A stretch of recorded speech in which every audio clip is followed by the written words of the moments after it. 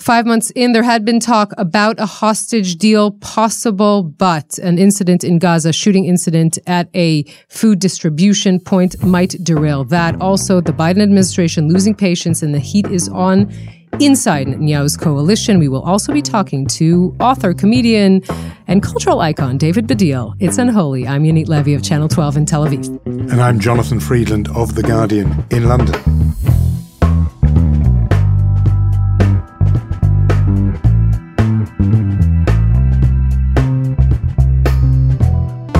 It's Unholy, two Jews on the news. So often this happens where, we think we're going to take a step back and get the big picture, and instead news breaks. At this stage, it's obviously the details are pretty sketchy of what exactly has happened in Gaza as you and I talk on Thursday. But yeah, as you said, they're throwing into doubt the hopes, the talk there had been of some kind of breakthrough. Joe Biden had said it would come by Monday. We'll get into all of that. We had also just wanted to take stock in a way of what these last 5 months have felt like, where you are and where I am. I do feel like over these 5 months, can you believe next week it will have been 5 months? Where did all this time go, right?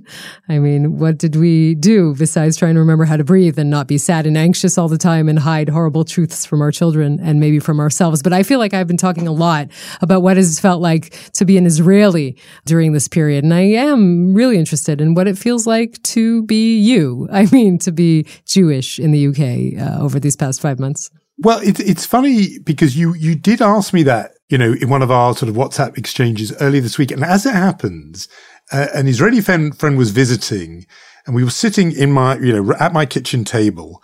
And I said, you know what it's like? It's like when you can just put the news on at any moment, and the way things are at the moment, it's all about you, meaning it's about Israel or it's about Jews. That is what it's like at the moment. And it was one of those funny things where I looked at my watch and it was about 2 minutes to 6 in the evening. I said, you know what? I'm going to do this now. I'm going to put the BBC Radio 6 o'clock news on, and I'm going to show you what I mean.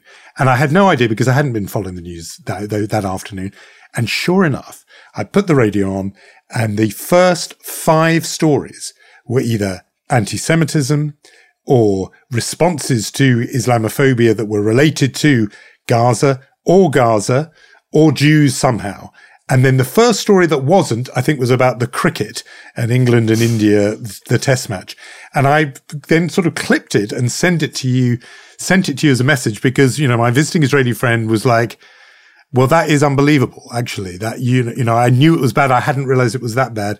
And I say bad because it's a very intrusive feeling to feel that all the time you're part of this small community, 270,000 here in Britain, but other diaspora communities, where somehow there's just this people sort of prodding and poking and discussing you.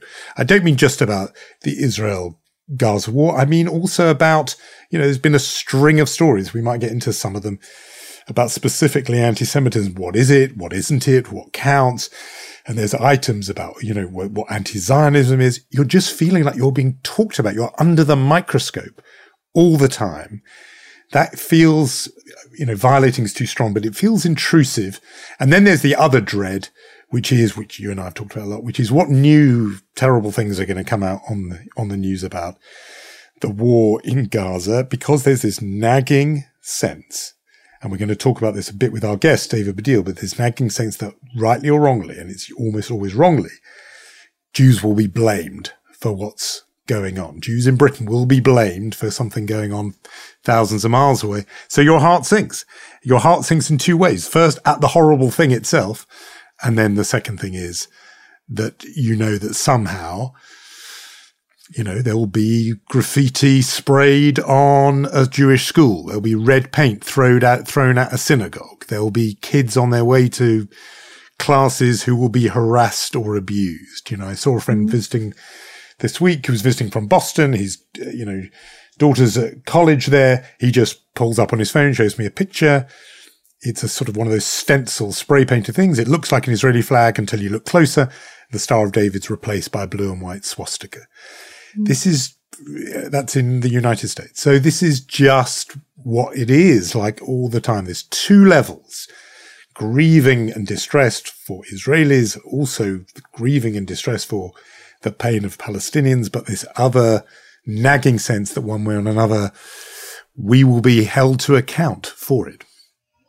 Yeah, I can, I'm thinking about that, and I feel like just the basic, before we even arrive at what you were describing, which is, depleting in itself, and I think it probably exhausting to feel that way all the time, where you just want people to stop talking about this topic, but also just thinking about, in Israel, everyone is heartbroken, but everyone feels that feeling, and you can take a little bit of comfort in that, in the community, in the fact that the whole country feels the same. And when you're in a minority, then you feel terrible, but everyone else's lives are continuing. And that is, I think that is part of what is, I guess, what you're feeling. No, that's definitely right.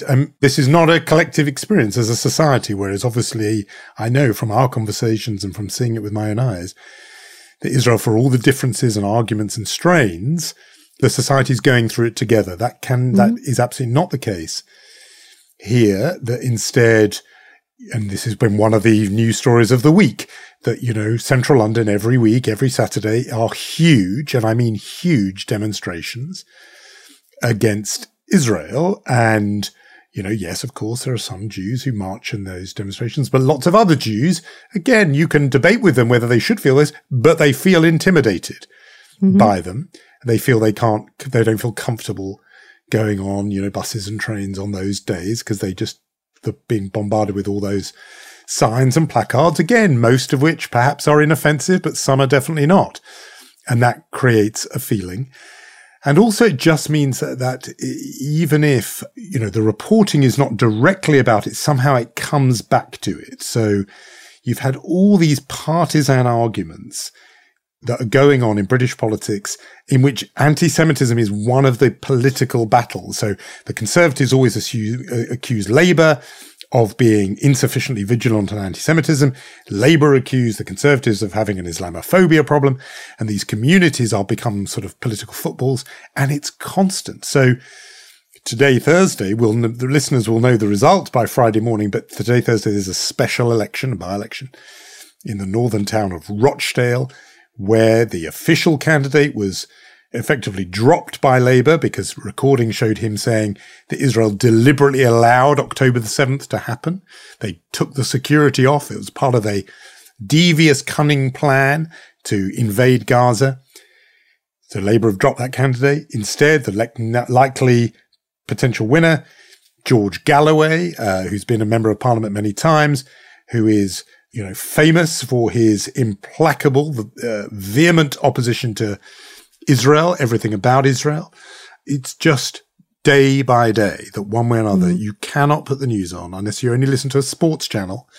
You cannot put the news on without it being Israel, Jews, Jews, Israel, Israel, Gaza, Jews, Jews, anti-Semitism, Israel.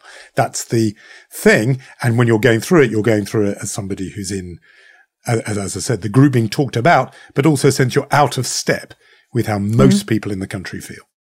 Yeah, well, I feel for you on all that. I will say something about this week felt like in Israel, just to sort of close up our discussion of what we feel almost 5 months in. It's a very bizarre week here because in some ways, reality, local elections are happening.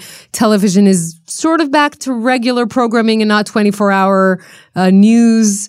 People are talking about their Pesach vacation. So there's this veneer, right? This layer over the tip of the volcano as if we are living that past life where everything was normal. But, actually there's a war. There are hostages in Gaza. There might be a war up north. There are still 200,000 displaced Israelis. So it's kind of this weird way in which the whole country was derailed on October 7th. And the train is completely derailed, but we're seeing these pictures from our past lives. It's a very surreal kind of feeling, I think. And I guess this is our new normal. I mean, this will continue to be the case for both of us for a while. I think that's right. And there was this delusion that somehow, or illusion that, or consolation that somehow this would be temporary and this will be over in a few weeks or a few months. And it's just on, and it's March. And, I clung to those predictions of when it was going to end. I'm now trying to adjust psychologically and think it's never going to end.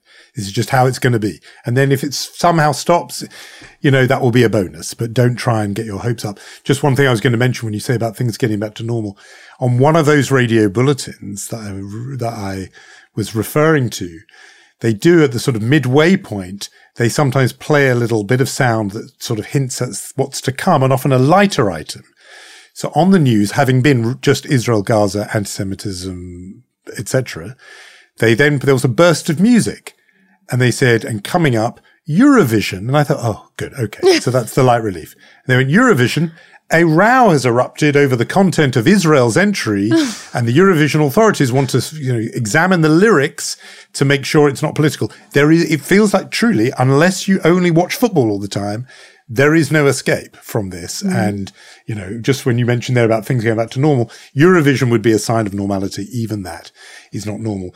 We should, talk though about this event that has occurred just as we record. Details are obviously sketchy at the moment, but it's yet more death coming out of Gaza. The reports that we've both seen suggest that there was a sort of rush at one of those food distribution points. Gazans obviously have been in need of humanitarian aid, in need of food, and that there was some sort of onrush where there was a disturbance in the Israeli army account. Soldiers felt they were themselves in danger. They were under threat. They shot, initially it said, into the air. Then they shot at the people rushing them below the knees. But reports that we're both seeing suggest scores of Gazans killed. Yes, the Israeli version, again, this has just happened, so there will be time to investigate what exactly happened there. The Israeli version of it says two things. Importantly, one, that the soldiers only shot when there was a group heading their way and that they felt that were endangering them. And then they, again, as the Israeli version goes, did everything in their way, including shooting in the air, etc., to prevent this. They also say, which is not mentioned in a lot of the foreign reports, is that Hamas was shooting at the people themselves, trying to prevent them from looting this humanitarian aid. What is completely clear is that there are people who need this food, so much so that they will crowd in this kind of way. And it is also clear that, Hamas is using every opportunity possible to now say this incident will now derail the hostage negotiations, which up until now, all the parties involved actually felt was going in a good direction. One thing to add to anyone asking why the military was so close, we should say that the Israeli military guards these convoys so that they do actually arrive to the people who need them. That is the reason why the military is pretty close by when these convoys travel, because usually it's Hamas who is looting these, Hamas, who has ample food, by the way, we should say, is looting these trucks. So that, I think, should be noted. Yeah, you mentioned the point about food. I mean, I think this has been something which was cutting through even people who had otherwise slightly sort of tuned out of the conflict. These reports of a famine and footage of, desperately hungry children and people from UN agencies, the World Food Programme and others warning of real catastrophe in terms of shortage of food. Samantha Power, the head of USAID, is actually on the ground. She was at the Keren Shalom crossing, watching aid go through. So this is, even added to what was already a huge sort of crisis situation just through the conflict. Piled onto that now is this other layer, and all of that adding to just huge pressure, driving this sense around the world that this just cannot go on any longer. This terrible sort of impatience for there to be a breakthrough. Joe Biden said just the other day that he thought that there would be a deal done on Monday, March the 4th. A few people noticed the timing, that he said that on the eve of a primary in Michigan, which has a very large Arab American community centered on the town of Dearborn, Michigan. And was he saying that to try and sort of still some of the anger in that state? It seemed to me very optimistic at the time, but now, as you say, some noises saying whatever progress was possible or likely has been badly derailed or unsettled by this. And of course, if the death toll climbs, that those fears will grow. Yes, but we should mention that there is a lot of pressure put on Hamas, particularly, to arrive at a deal. You know, the fact that Bill Burns, director of the CIA, is deeply involved here. Qatar and Egypt pressuring Hamas to end this before Ramadan, which is happening at the beginning in the second week of March. I mean, there is a lot of pressure here, and also internal pressure on the Israeli government to arrive at a deal to begin releasing hostages. I wouldn't lose hope on this, because I think up until yesterday, it still was something that looked like is a possibility. And of course, for everyone who, particularly the Biden administration, who wants a ceasefire, this is the way to get it, to say, okay, you're going to release hopefully 45 Israeli hostages for 45 days of a ceasefire, and then what the Biden administration, that is fast losing patience with Netanyahu, thinks there will not be a return to the war. And you also hear people like Benny Gantz saying, you know, we are going to enter Rafah if you Hamas don't give us our hostages back. So it's clear that there is something, so much pressure being put here on the table so that we will actually arrive at a hostage deal. Well, I hope so. And if anything, the horror of events about which reports are emerging should add to that pressure, because it should be argued that all the more reason why a humanitarian pause, an end to fighting so that aid can get through. Today's events show all the more vividly why that is so necessary. That would be an argument you could make. And it also shows that there needs to be some sort of formidable power in place here. Many in the international community think that, but because if not, you're going to continue to see Hamas trying to loot these aid trucks, which is the opposite of what is supposed to happen if there was some sort of force here that could deal with those kinds of issues. I think that we should probably discuss the big political drama that began yesterday with, I should say, something that sounded like quite an innocuous statement by Minister of Defense Yoav Gallant. You know, it's interesting, Jonathan. I kept saying to you, look at the government and you will know that it is coming apart when you look at Itamar Ben-Gvir or look at Benny Gantz. One of these two personalities, one of these two ministers can unravel the coalition. I didn't tell you, look at Yoav Gallant, which you should have been doing, and I should have been doing as well. Now, let's begin with what he said. Okay? What he said was, and this has to do with the draft bill, the bill that discusses essentially the exemption of the ultra-Orthodox from military service. That bill, or what was in place, essentially is now expiring. And the Supreme Court and the Attorney General said to the Israeli government, you have to write a new bill up until March 31st. So that is the deadline on the table. What happened yesterday was that Yoav Gallant came out in front of the cameras, 7:30 in the evening, primetime television, right before the main news edition, and said, I will only take this bill and accept it and support it if all of the pieces of the government support it as well. Now, Yoav Gallant knows pretty well that what Benny Gantz wants to do with this draft bill and what the ultra-Orthodox want to do with the draft bill is completely different, because just to say this as simply as possible, the ultra-Orthodox don't want full exemption, and Benny Gantz says over 10 years, everyone is going to have to do some sort of service. It could be national service, it could be community service, it could be some sort of military service, but everyone, including the ultra-Orthodox and including the Arab Israelis, are going to have to do this. If this law is not written until March 31st, there will be a conscription of ultra-Orthodox, and very importantly, the budgets for their yeshivot, for where they learn Torah, will be cut. And that the ultra-Orthodox cannot agree to. So essentially what Yoav Gallant did is put a small time bomb under the desk of the Israeli government yesterday. Because he knows there won't be a deal that the entire coalition can agree on. There cannot be. And therefore he's saying, absent a deal, come April the 1st, the government, the sort of government, the state position is that everyone has to be called up. And of course that will be unacceptable, and those ultra-Orthodox parties will walk. I mean, it's a deadline. It's a whole other month. Israel always struck me as being like, the old famous Perils of Pauline film, where those old silent films where the woman will be strapped to the railway tracks and the train is coming at her, and the episode ends with you thinking she can never get away, and suddenly the next episode begins with her being unbound seconds before. Somehow that was Netanyahu's political career in one image, what you just said.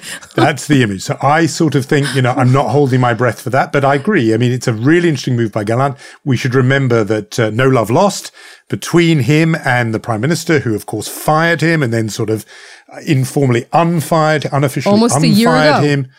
Back in it was this time last year, March. more or less. Mm-hmm. Yes. And so no love lost. I understand that they barely speak to each other except in the formality of those sort of war cabinet meetings. So a very dysfunctional situation. No, that is really worth watching. We've always wondered, as you said, of where the pressure will come. I was just going to talk about some more on the external pressure, because you mentioned right at the top that it's facing heat from both inside and outside. Just mention this about Joe Biden. He really has to get some kind of deal. I mean, for one thing, he said it's going to be my March the 4th. It's a loss of face if it doesn't happen. Forget the deadline. If he doesn't get a deal at all, it suggests his writ does not run when it comes to the government of Israel, that he has shown all the love. He said he's with Israel with his kishkas. You're meant to get some leverage from that. And if he just cannot get Israel to do this deal or to stop where his own domestic opinion now, and I think it will be added to with these recent events, but also reports of starvation and famine in Gaza, people will think he is weak. And the number one problem Joe Biden have, and it's linked to absolutely with his age, is the sense of weakness. He cannot be seen to be this weak. And so I think that is tremendous political pressure. It was distilled quite powerfully in a column from friend of the podcast, Tom Friedman of the New York Times, who wrote a column saying, here is my message to the government of Israel and to the Biden administration. The world is losing patience with Israel, and that its number one asset, sort of legitimacy, is draining out fast. He talked about having been in India, where I was, saying even a country as friendly to Israel as India is running out of patience for the way Israel is. This is a global feeling, and I think recent events will add to it. So yes, pressure from inside, around the cabinet table, huge pressure from outside. People want this thing. I know they're different at competing pressures, but they do want this thing over. And they want it over before a Ramadan. And I'm hearing more and more from people, I'm sad to say this as an Israeli, but I think we need to face up to reality that more and more people who are very pro-Israel in all kinds of places around the world, who are growing impatient would be an understatement at what is happening, particularly when they feel that the Israeli government and the prime minister are not giving a vision of what the future is supposed to look like. So that is very problematic.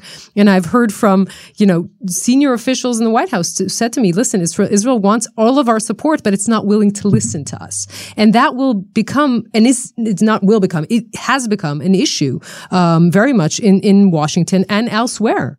And just a coda on that, this point about the lack of a plan for afterwards. We weren't up with a podcast last week, but Netanyahu published his day after plan, such as it was. It was seen as implausible, I'm putting it very gently, by governments around the world. It basically ensured permanent Israeli presence in the West Bank and in Gaza, security presence. That for that read, occupation, that's how that's understood. No role for even a revamped or revitalized Palestinian Authority, which is what the Biden administration envisage. Instead, just talking about local elements will run the stuff and run the show. And even the people putting up the money have to be acceptable to Israel. Well, news for the government. There's not a long line of people wanting to put up the money to rebuild Gaza, and they won't do it if they feel the upshot will be a rebuilt Gaza that then is destroyed again in 2 years' time or 3 years' time in another round.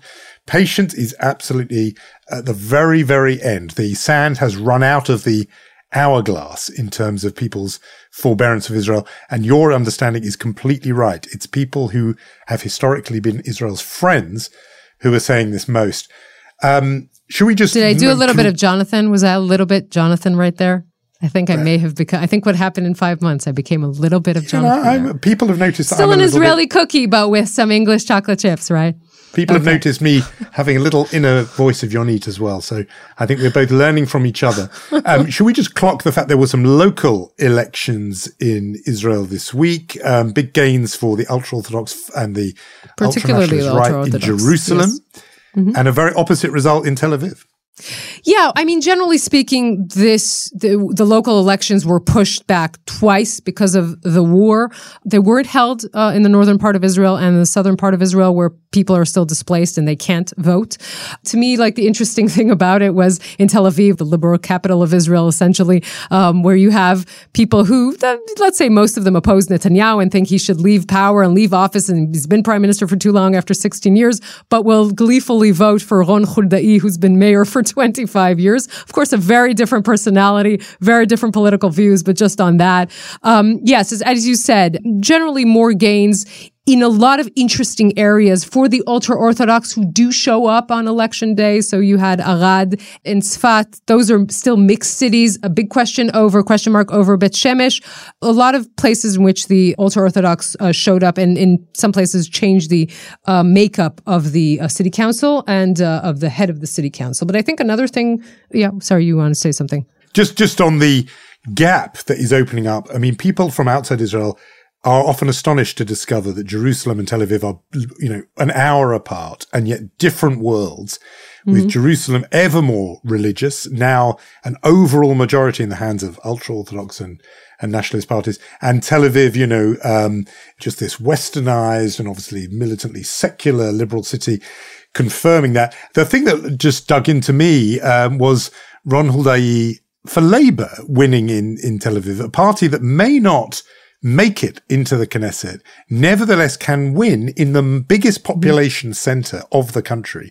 That is a paradox, how this party can dominate the big city. Right. I know it's partly personal. It's him really, but still, it's just for me as somebody who's can be a bit of an elections nerd. That was interesting. Yeah, I know you were sitting up following the election results in Bet Shemesh. Is there going to be a second round? I know you were. But yeah, we should say that Labour will exist in the next elections because Yair Golan, who was originally from Meretz, said this week that he will run. And it will exist. I assume there will be some sort of unity between two parties, Labour and Meretz. But yeah, I think it is interesting, the discrepancy between Tel Aviv and large other parts of the country.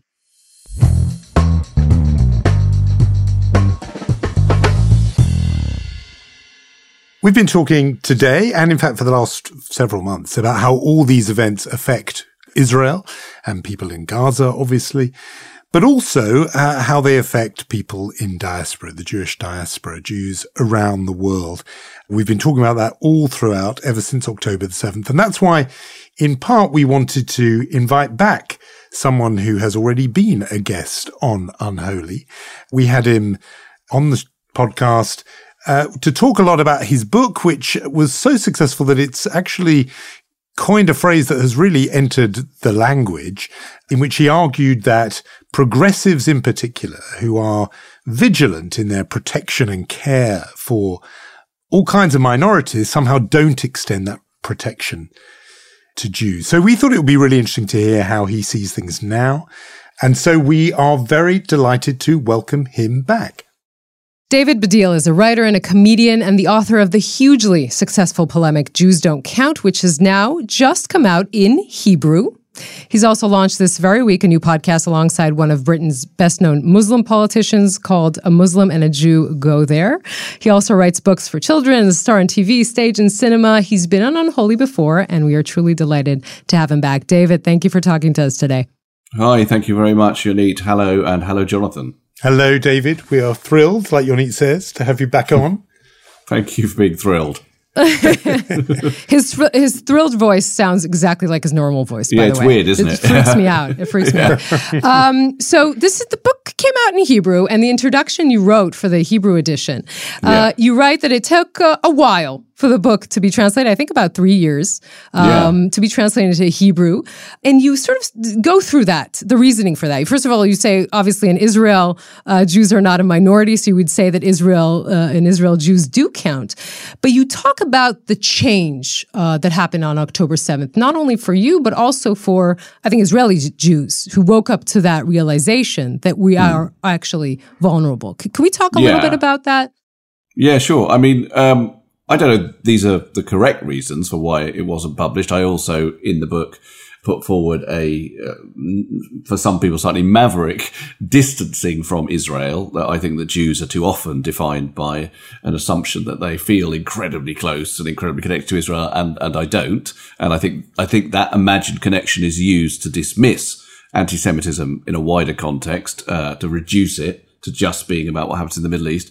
So I thought that was maybe another reason. But then I actually did an interview with a guy from Haaretz who put forward this idea that Jews not being a minority in Israel, maybe he didn't respond, or they felt there was no appetite for a book about Jews being a minority, about how because the whole book is about Jews are a minority in the West. They're not accepted as a proper minority by the gatekeepers of what a minority is. And that might not speak to a country where they're a majority. I'd never really thought about that. And then I thought, when I was thinking about that more, is maybe October the 7th is key to that, because I felt more connected to Israel because of that than perhaps I'd done before. And I'm afraid that's a very negative thing, which is it speaks to a very bad history, I think, of pogroms and atrocities. And suddenly seeing Israelis suffering that is a point of connection, however despairing that is. But also I wondered if for Israelis that day they woke up to the fact that, as it were, they were Jewish. Because, I mean, obviously Israelis know they're Jewish, but I mean in a deeper sense, that the Jew throughout history is an object of persecution. And maybe Israelis hadn't always felt that because they are the majority. They've been militarily very successful over many years, and suddenly there's this atrocity that speaks of, the 19th century Russia or whatever it might be, rather than, modern day Israel. But I do want to dig deeper in that, because when we talked last time, and you say that in your book as well, that you say, my position on Israel is I don't care about it. I wonder how that kind of changed deeply, if it changed deeply for you after October 7th. Well, I still don't particularly care. Care is slightly, it sounds much more callous than it is, but I'm just not very engaged with the idea of the Jewish homeland. Mm-hmm. And because I'm so keen on Jews operating, as it were, as a minority in the way that other minorities do, and other minorities, and I know the situation is different, but other minorities, when they live in Britain or when they live wherever, they are not expected, I think, to have this deep romantic attachment to whatever their heritage country might be. And in fact, that's quite suspicious. It would be quite suspicious if a white person was constantly banging on to a second generation Pakistani about how much they feel about Pakistan or whatever. If I was to speak to Phil Wang, a British Chinese comedian, and constantly ask him how he feels about China and how he feels about China doing to the Uyghurs or whatever, that would be really weird, right? Mm. But there seems to be this acceptance by Jews and an imposition on Jews that they do that. They do constantly, engage and think about Israel. And I just resist that. And another Jewish person who I think doesn't want to be identified, so I won't, but she whispered to me after my documentary of Jews Don't Count went out, thank you for being the first Jew ever to stand up and say, it's a foreign country, right? And that's really all I'm saying. I'm not saying I hate Israel. I definitely do not hate Israel. It's a foreign country, and I think that should be okay to say. However, it is the case that I felt very moved and upset and, despairing and all the rest of it about what happened on October the 7th in a way that I might feel about that happening in any other country, but not just it happening in any other country. But I do think that was much more to do, I don't know how else to put this, with the revelation of the Jewishness of it than it being Israel, if you see what I mean. Mm-hmm. Yes, although I think my response always to that would be, but it was always there, the Jewishness of Israel. It was always the world's only Jewish country. It was always the world's biggest Jewish community, waiting for you to see it, Yeah, but all I would say is, I'm not saying it wasn't there. I'm not saying, as I say, I don't feel remember that when I interviewed Miriam Margolyes on my documentary, she's incredibly anti-Israel, very angry about Israel. And that's all to do with the fact she does feel this deep connection with Israel. And thus she feels betrayed and smeared and not in my name and all those kind of things. I don't know. I mean, I think the particular nature of that attack, resonated very deeply in me, very badly in me. But I don't know that I was incredibly more upset than I was by the killing of 11 Jews in Pittsburgh in 2018, if you see what I mean.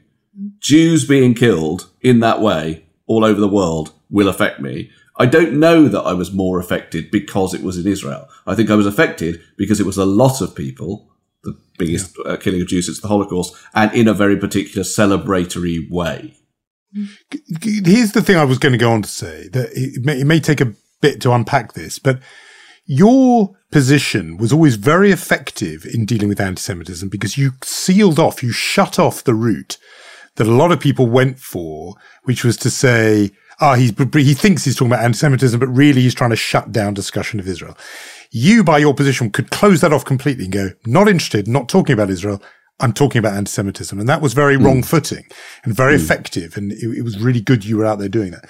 I just want to wonder, I'm just now wondering if the separation of Jews and Israel actually helps people on the other side of the argument in this way. Just today, as you and I, it was the three of us are speaking, on the BBC was a former police chief or a senior police figure who was being asked about the protests each week about Israel and Gaza and whether they're intimidatory or not. And he said, well, we've got to remember Jews and Israel are completely separate. They must be disaggregated. In other words, you can say what you like about Israel. You're not saying anything about Jews, and therefore Jews in Britain can't really say they're being intimidated by the slogans and the chants and the banners because they're completely different things. I want to push back and say, well, sorry, it's quite true that diaspora Jews are not responsible for what happens in Israel, but they are connected to it. And you, the critic of Israel, you need to be mindful of that every time you are saying, it's genocide, it's Nazis, it's swastikas, and do not think you've got some protective halo, which says, no, I was only talking about Israel. Yeah. Well, I think you have a point there, which is a really good one and a very complicated one, about the relationship of British or American Jews or Jews elsewhere to Israel. I think what I would say is that there is a Jews don't count element to that, even if you used a weird word, disaggregate or something, Jews from Israel. That was what the policeman used that word. Yeah, what a strange word. Which is, I said this actually on the podcast that you referred to earlier, which is, because what had happened is that I was actually doing quite a lot of jokes about From the River to the Sea. I was doing quite a lot of jokes, particularly because Charlotte Church had sung it. And I was sort of trying to get, Saida had said she never says it. And I said, well, you've said it about 7 times during this podcast. So I was sort of being quite comedy about it. But then I decided to say, look, I do think when it was projected on the Houses of Parliament, that whether or not I might be slightly more relaxed about that slogan than some other people, I know that a lot of Jews do find it troubling. And I know that a lot of Jews do think that this phrase could be interpreted as a call for the genocide of Jews in Israel, or certainly for the displacement of Jews in Israel. And that is very deeply troubling to them. And I don't think that the idea that it might be deeply troubling to them plays into the minds of the people projecting it at all. Right. And I do think that's still Jews not counting. Right. Because if there are Jews in London who feel troubled by it, then they should be considered, and they're not considered. Right. And I don't know if that's anything to do with disaggregating Jews in Israel. I'm wondering what the responses have been that you've already received. Obviously, the book is in Hebrew. It's out there. The documentary is out there and it aired in Israel. What have you been hearing from Israelis about all this? I haven't heard much about the book so far. I mean, lots of people have sent pictures of it to on Instagram stories. Well, by the way, what is the title in Hebrew? It's well, in English, it's Jews Don't Count. In Hebrew, it's called Lo Sofrim et HaYehudim, which means, if I really translate it literally, it's like no one's counting the Jews. But it's the same thing. It's a good translation, by the way. Yeah, good. That's good. That's good. Not only the title, the whole book. So I will answer your question, but interestingly, the book has just come out again, as it were, or reprinted in Germany. They wouldn't use the title. They were too frightened of it. And they thought Judenseelen nicht, which is the literal translation, was too incendiary for German audiences. And so they called it Und die Juden, ? Meaning, and the Jews, ? Which I always thought sounded creepier than the original title, and weirder, and something like a Nazi commandant would say. But did you write a specific introduction for the German edition? I did write an introduction for the German. So we shouldn't feel special, is what you're saying. No, it's a different introduction. And I've written a different introduction for America. Some countries, not bothered. Brazil, no, they're fine. But what I would say is, so far nothing on the book. When the film went out, I did get some quite angry stuff sent to me by Israelis. I didn't quite know exactly what they were angry about, but it seemed that the idea that I would say, look, I don't feel deeply connected to this country, felt like some kind of betrayal. And I don't know how much Israelis feel that or not. I sometimes think it doesn't really work the other way around, by the way. Like, I never get a sense from Israelis that they're very bothered about the fact that diaspora Jews might be getting anti-Semitism. I never get any sense, certainly not from the Israeli government, that maybe we should behave like not exactly like this for loads of reasons. But one of them might be Jews are getting really, really shat on all over the world. Not here. I never get any sense that side of the connection is an issue.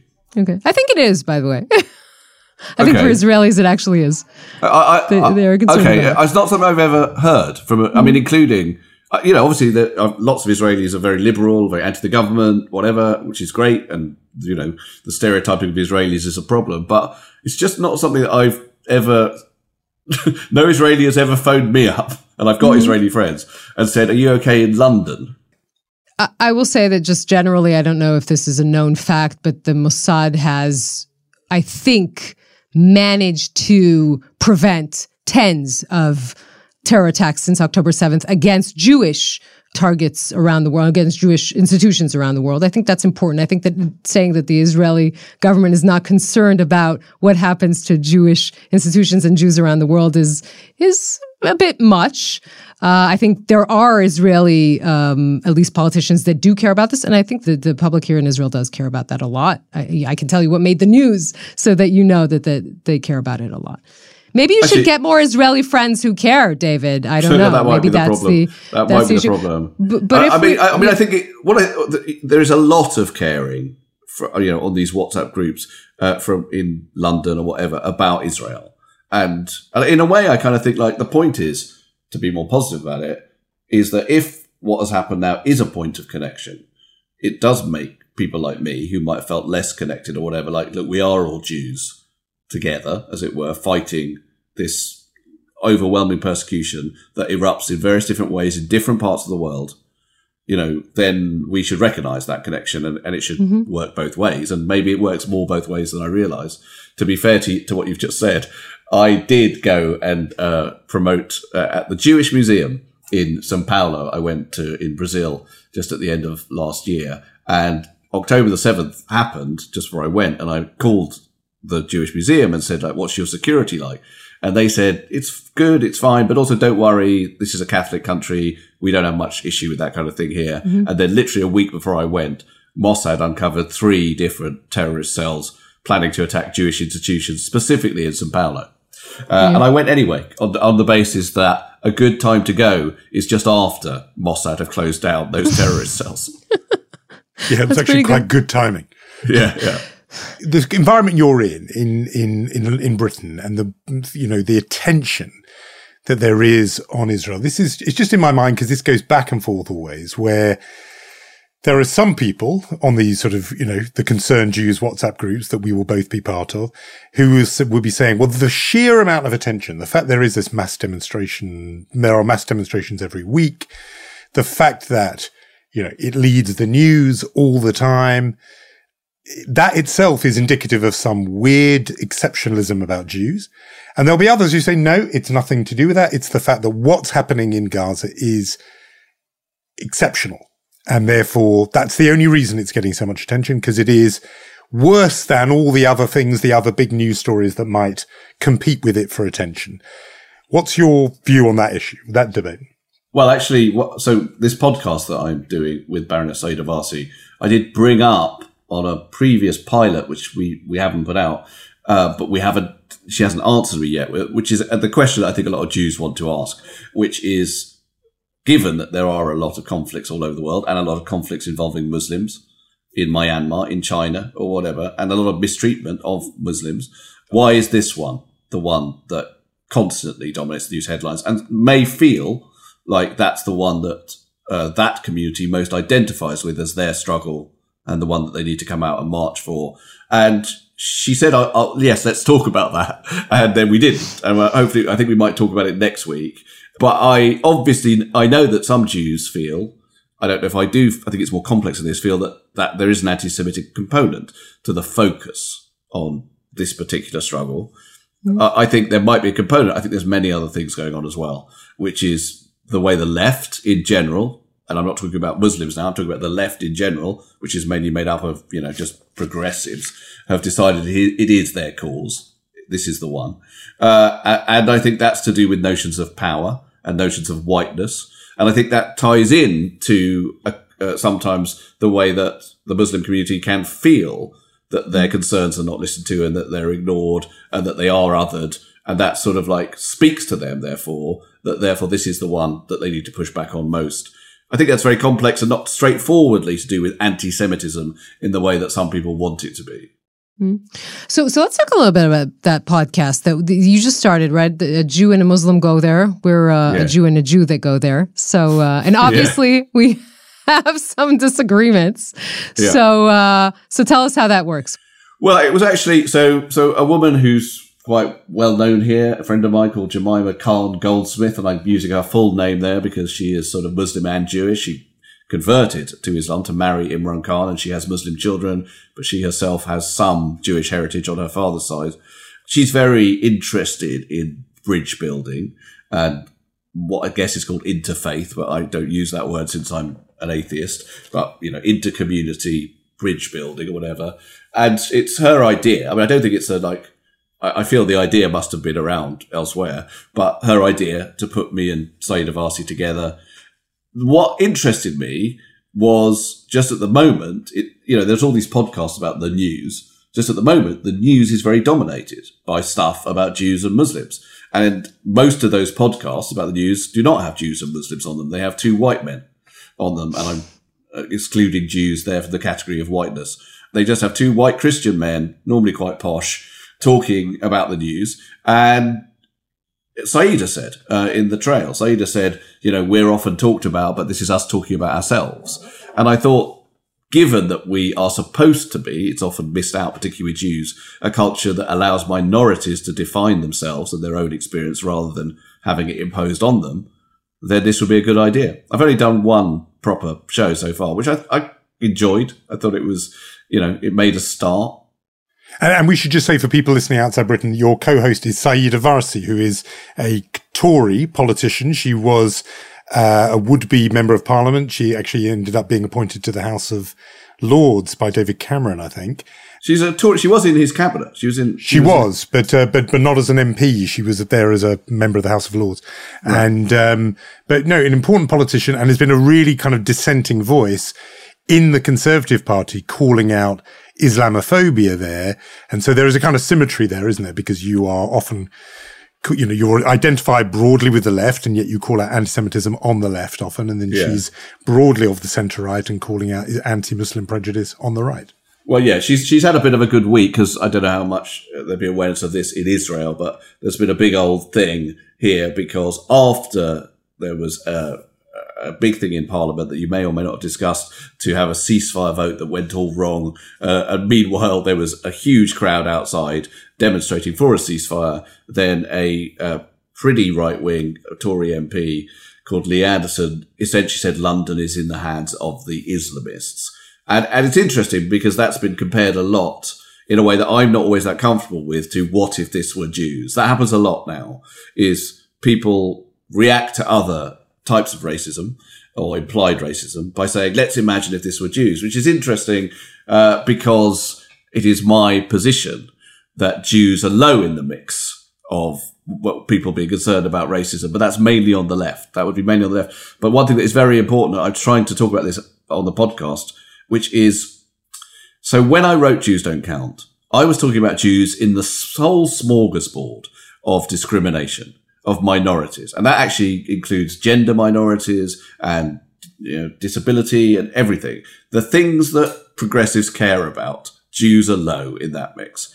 What has slightly happened now, particularly with this Islamophobia in the Tory party, is it's become just about Jews and Muslims. So I was at the CST dinner yesterday, the Community Security Trust is this organisation that provides security for Jews, and Rishi Sunak was there. And he announced a certain amount of money that was going to go to keep protecting Jews under his government, and indeed for the next 4 years, he's going to lock it in and whatever, which obviously got a very good response. But I noticed this morning that the Baroness was a bit troubled by that, and she was troubled by it in terms of what money may or may not be for Muslim communities. And I'm not that keen on this constant mirroring, is what I'm saying. I think it needs to be talked about in a slightly more 360-degree way, rather than constantly each minority looking over its shoulder to what the other minority has got or hasn't got in terms of attention, finance, care from government, care from progressives, whatever else it might be. Give the man some podcasting tips, Jonathan. Of course, saying a Jew from Israel and a Jew from England is really, I don't want to say separate religions, but separate denominations for sure. Well, it's very interesting. Which one is there a larger sort of cultural distance between you and Saeed Avasi or me and Yonid? No, I think, well, first of all, you should make sure that the conversation you have save it all for the podcast. That's my one bit of advice, because it's very tempting to do your best stuff on WhatsApp messages. But actually save it for the podcast would be my thing.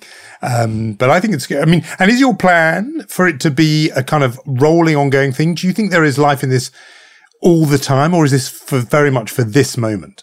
Well, I'll see about that. I mean, I get the impression that other people on the team are very keen on it going on for a long time, and that might be nice. And obviously it'd be great for it to be a hit, or one always wants a hit. But at the same time, there's a sort of more practical thing, which is at this particular moment, the news agenda is dominated in a way that I don't think, in Britain, that we've never seen before, by stuff about Jews and Muslims. I mean, it's mad. I'd never be able to predict that would be on the front pages of the news, things about Islamophobia, about anti-Semitism. And so while that's happening, it does feel meat, I think, that there is a podcast with a Jew and a Muslim in it. And it's a genre, isn't it? Like two people talk about the news. It's a genre. But if the news is full of Jews and Muslims, then there should be a Jew and a Muslim doing it. That's basically my position. It may be the case, and in a way, God willing, and obviously I don't believe in God, but God willing, that a year from now, and things get better in the Middle East, I say that, not with much optimism, but let's say they do, that Jews and Muslims will not dominate the news agenda, and then there may be less need for this podcast. David, part of the whole idea of Jews Don't Count was also your asking, why don't Jews play Jews? I think it was originally you tied that to Helen Mirren playing Golda. And the Oscars are right around the corner. We see Cillian Murphy. We see Bradley Cooper, obviously non-Jews playing very Jewish characters. I wonder what you think about that. And does that also, if you dig into that, also kind of assist in that notion of Jews being very white, very not a minority? The visuals of that are also very clear, aren't they?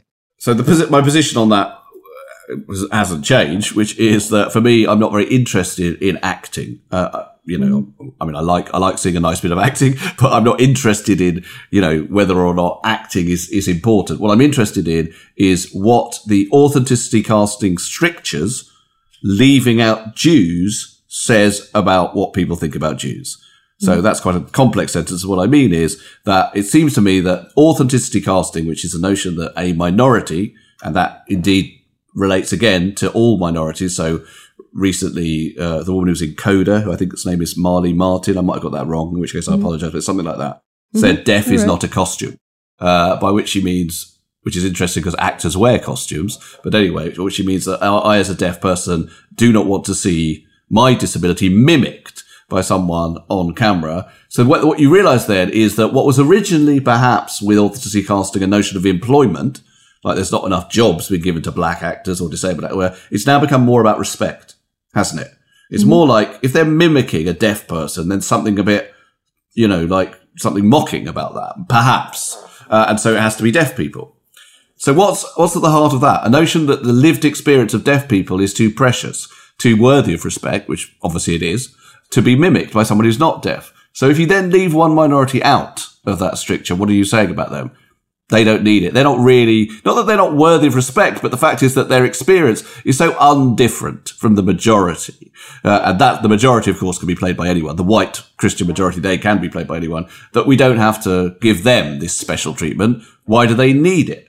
I mean, Sarah Silverman put it more simply in my documentary when she said, I'll tell you what people think. When I said, what does it mean for what people think about Jews? They think they're fine, they're rich, they run Hollywood. They don't need it. And by extension, by the way, they don't need any of the strictures or protections that the left offers to minorities in its diversity initiatives or whatever. And so that's always been my problem. And there have been one or two very extreme versions of it, most notably Bradley Cooper and his nose being nominated for an Oscar for makeup. That is amazing, because that is... And Golder was too, by the way. Yeah, Goldust is there too. So they're both nominated for literal Jew face, as I think I said on X. I hate calling it X. But Bradley is a bit more obvious, I think. I'll tell you something as well, is a lot of this is about the erasure of the Jewish element of stories. Like in Oppenheimer, it's more about that for me, is that he's brilliant, Cillian Murphy, but he isn't Jewish in it and doesn't really carry any, and he's mentioned the Jewishness, but the Jewishness of the Manhattan Project is a really big deal. And the fact that all those physicists were Jewish, and that isn't in the story, and it seems to be not in the story partly because of that. I watched, this won't not be a film that many of you have seen, but it was on telly the other day, Benediction, a film about Siegfried Sassoon by Terence Davis. Mm-hmm. And it's a good film. It's totally about his homosexuality and about how he got married and how he struggled with that and whatever. Sassoon was Jewish. There was a very complicated background to that, to the fact that his father had to convert in order to get an inheritance that he wouldn't other have got. But it's an extraordinary story. If you actually look at pictures of Sassoon, I would say he clearly is Jewish. Not a mention of it in the story, in the film. I mean, literally not a mention. And that happens a lot. Jewishness is sort of not considered sort of story worthy in the way it used to be, I think. It's funny in both Maestro and Oppenheimer, it's mentioned. Yeah. But so fleetingly as to make you wonder if they felt like, look, we've got to have it in there somewhere. We've done it. We don't have to do any more. Well, there's a weird... It doesn't drive the story. And clearly doesn't drive the story, which in the case of Leonard Bernstein is completely mad. I mean, quite mad in terms of Oppenheimer, although Oppenheimer was at least very... he liked to keep his own Jewishness under the hat, and Julius was his first name, so he went J. Robert Oppenheimer because he didn't like Julius because it's too close to Jew. He was in the closet. Leonard Bernstein loved being a Jew, was always banging on about it. His music is unbelievably influenced by his Jewishness, so it's kind of mad. I mean, there's actually there's a scene at the start of Maestro where he meets Felicia Montelegre, and they're sort of talking about, and it's a very expositional scene. And you hear the word Jew about 3 times in that bit, and that's kind of it. It's very odd. But why do then Jews in Hollywood play along with this? The notion that Hollywood is run by Jews is so not true anymore, right? It's really not true anymore. And, I'm part of various initiatives to try and make Hollywood have any recognition of Jews. As you may know, there was an Academy Museum that was opened recently that just didn't tell the stories of any of the big Jewish studio owners. They were just sidelined. I signed a letter and actually co-wrote a letter to the Academy asking for Jewish to be one of the categories that could be included in the list of minorities, because they have a list of minorities and these have to be included for a film to qualify as best films. Jewish isn't in it. Jewish isn't one of the minorities that is considered one of the minorities that you can tick in order to say our film includes reference or stories or, casting. And David Schwimmer and lots of people, Deborah Messing and I signed nothing back from the Academy so far. So the notion that the Academy is very Jewish, Hollywood is very Jewish, absolutely not true anymore. I think in the old days, the truth of it wasn't true either, because even though there might have been more Jews involved, they were never bothered about telling stories for Jews, and they were bothered about just making films that were going to do well. And sometimes that involved Jews, and sometimes it didn't. Quite a lot of time it involved Jews pretending not to be Jews, right? This whole thing about you have lots of non-Jews playing Jews. In the past, that would have been Kirk Douglas pretending not to be Jewish and changing his name from Sorry, you might know it, Jonathan, but the very long Eastern European It's a Yankelovich, isn't it? I'm going to look it up. But I think that's what it is. Yeah. Basically, for years, Jews had to pretend not to be Jews to be in movies. Now, non-Jews are just allowed to play Jews without any problem. It's a Danilovich, which I really should know because the shtetl my family came from is Danilovich. I mean, that's quite... I think that would, you may guess that someone with that name is Jewish. Yeah, you may guess, and it was well known for years that you couldn't have a very Jewish name, or you couldn't be obviously Jewish and be in the movies. But here's the thing: I thought, and still think that that there were signs after Jews Don't Count that you were really making progress on this, and that a lot of progressors were rethinking their position. And I wondered if you see any signs that is continuing. Or has it in some ways gone into reverse? And I come back to this perhaps since October the 7th. Well, it certainly has in some quarters gone into reverse, without any doubt. I did see some progress. I rather optimistically, and I'm not much of an optimist, would refer before October the 7th if people ask me, do you think the book and the film and that the stuff you do has had an impact? I'd say, yeah, there's a slight shifting of the dial. Jews are more in the conversation now. And I myself would see it because institutions would phone me up. Institutions like, I don't know, HSBC I've done, or CAA, the agency, would phone me up and basically say, oh, we did a whole week of diversity initiatives after Black Lives Matter, and we realize now that we didn't do anything about anti-Semitism, and maybe we should. And then I'll be called in and do a 2-hour session, just talking about my book and stuff. And there was quite a lot of this sense of like, oh, maybe Jews are at the table of diversity, for a little bit. No, I definitely think that has been pushed back. I don't know that it's been pushed back forever. And also I wonder if some of the pushback is just fear. Mm-hmm. Just like people are very frightened at the moment of even saying the word Jew and sort of talking about Jews, and, in the wider community, in the wider sort of, artistic or British or whatever world, it feels to me like, don't go there. Like, let's not go there, because we don't want to get into trouble. And there's a lot of people who don't know, they don't know what the right thing to say is. They don't know. They're worried about taking sides. It's all that kind of nonsense. I don't know if this is worth saying, but I think when something is straightforwardly, and it's odd to say this, anti-Semitic and can not be definitely linked to the conflict in Gaza, you still get more energy around it than used to. So, for example, when there's a mad Polish MP who, with a fire extinguisher, it's quite a funny bit of footage, put out a menorah at Hanukkah in the Polish government because he said there shouldn't be a Jewish symbol in this Christian place. I noticed when I posted about that, I just got wholehearted support. And I think that's because people, with a sigh of relief, can think, well, this isn't anything to do with Israel. Hooray. We can get behind this one. Well, you mentioned that some people don't like to go there because they're afraid and they don't want to get into trouble. We're glad that we did go there with you because we like to get into trouble, David. So we're really glad that you talked to us today. And good luck with everything.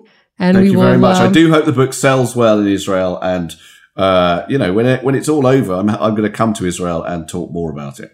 We're waiting for you here. Thanks, David. Thank you very much, David.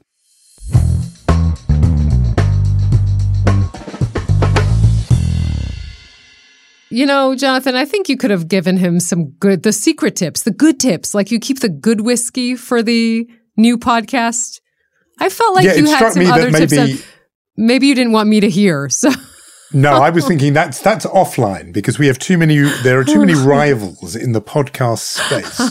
So the secret sauce I will share with David, who was brilliantly interesting as always. I will share that with him privately. I don't want to give away our magic formula. Agreed. So part of our magic formula is our award season. Every week is award season on Unholy with a chutzpah and a mensch award. Shall we revert to type with you handing out our Chutzpah Prize. Just feels right, doesn't it? I think that the chutzpah of the week cannot go to anyone but Yoav Kish, education minister from the Likud, in a move that raised a few eyebrows a few weeks ago. He decided not to award the Israel Prize. We should say the Israel Prize is the most prestigious award the state can bestow. He said, in all of the fields, like humanities, culture, science, what we usually give, we will not be giving out those categories. We will only have one new category called civic heroism and mutual responsibility because of the war. This in itself was slightly a bizarre move because, in Israel has had its own tensions and times of war. The Israel Prize wasn't canceled, but this was essentially almost canceling the prize, leaving one category. Now, what happened was that this week was the Israeli journalist Ben Caspita revealed the reason behind Kish's decision to cancel most of the fields, and that is the identity of the winner in the category of innovation and entrepreneurship. The winner, the committee decided, will be Eyal Waldman. Eyal Waldman is a prominent high-tech entrepreneur, founder of the high-tech company Mellanox. He's also been a vocal protester against the government during the judicial overhaul, even more so against the prime minister after October 7th. This is very personal for him. His daughter, Daniela, and her fiancé were murdered at the Nova party on October 7th. He himself, by the way, has said that he has received already the calls from the committee, essentially trying to find out if he will be well behaved in the ceremony. He assured them that he will be. But Kish is not really denying that Waldman himself was supposed to receive that prize in that category. We should say maybe that the Israel Prize is not the property not of the education minister nor of the government. It is a prize, as we said, to be bestowed upon people who excel in their field. Their political ideas are not really relevant. So a worthy winner for our Chutzpah Prize. For Mensch, and we often have found ourselves doing this, making it a posthumous prize, but I wanted to nominate Charlie Biton, former member of the Knesset, who died this week, age 76. I partly have a personal soft spot here. I interviewed Charlie Biton when I was 18 years old. I know I was weird. Actually, I was 19. Let me correct that. I was 19. You were still weird. And it's still very, very weird. It was an interview in Hebrew. The tape will exist somewhere, but I'm not going to hand it over to you, Yonit. Of course you're going to hand it over to me. Oh my God. By next week, we're going to find this recording. I'm just saying to our listeners. Continue, Jonathan. He was a founder of Israel's Black Panther movement, which sort of took its lead from the American Black Panther movement in protesting about inequality. He was from a working class Jerusalem neighborhood. He claimed and described powerfully a life of huge discrimination for Mizrahi, North African, Middle Eastern Jews like him, and was a master of the sort of political gesture, the political action, often the political stunt. In one move, he and his comrades stole a whole lot of milk from the doorsteps of the Ashkenazi neighborhood and redistributed them to the poorer kids in the poorer side of town to dramatize the social and economic gap in the country. He sat with the Jewish Arab Hadash party, that grew out of Israel's Communist Party. Big peacenik, one of the first people to meet Yasser Arafat, but a real campaigner who stirred the conscience of Israel to an issue that I think would then, become central in Israeli politics, that sort of ethnic and class divide, and really became a sort of spokesman for his generation, but also for the Mizrahi community of Israel. The story was, I interviewed him. He was in the Knesset. He had to step out. He said, "Sir, I'll just be 1 or 2 moments." He left. He never came back. And it remained a mystery to me. It was always that little incomplete interview. I will never What did you say to him, Jonathan? He was a busy man. I was a 19-year-old visiting student from Britain. But he was a wonderful, very charismatic, really wonderful speaker. And it was a great privilege to meet him. And so we give our Mensch Award to Charlie Biton. There is an Israel before Charlie Biton, and there's an Israel after. He changed this country, and he put the light and the spotlight and kind of hung the lantern on the issue of the discrimination against Mizrahi Jews. And his life's work is still happening. The change is, as change is a slow thing, but it happened a lot due to him. I think that anyone who still thinks that, and it connects a little bit to our Baddiel conversation, that Jews are only white should maybe read the story of Charlie Beaton. I think that's deeply important. And let's put it this way, Mr. Friedland, either you bring me that recording or I will put out anything I have of you of age 19, and you know that I do, so I would take that very seriously. Okay, that's a threat. It's an ultimatum. Let's call it an ultimatum. Why threat? Threat is a big word. We, meanwhile, will say, rate, review, and recommend the podcast wherever you can. We will say our thank yous to Omer Primat, Gaia Glaser, and Omri Barak, and we shall meet next week. See you then.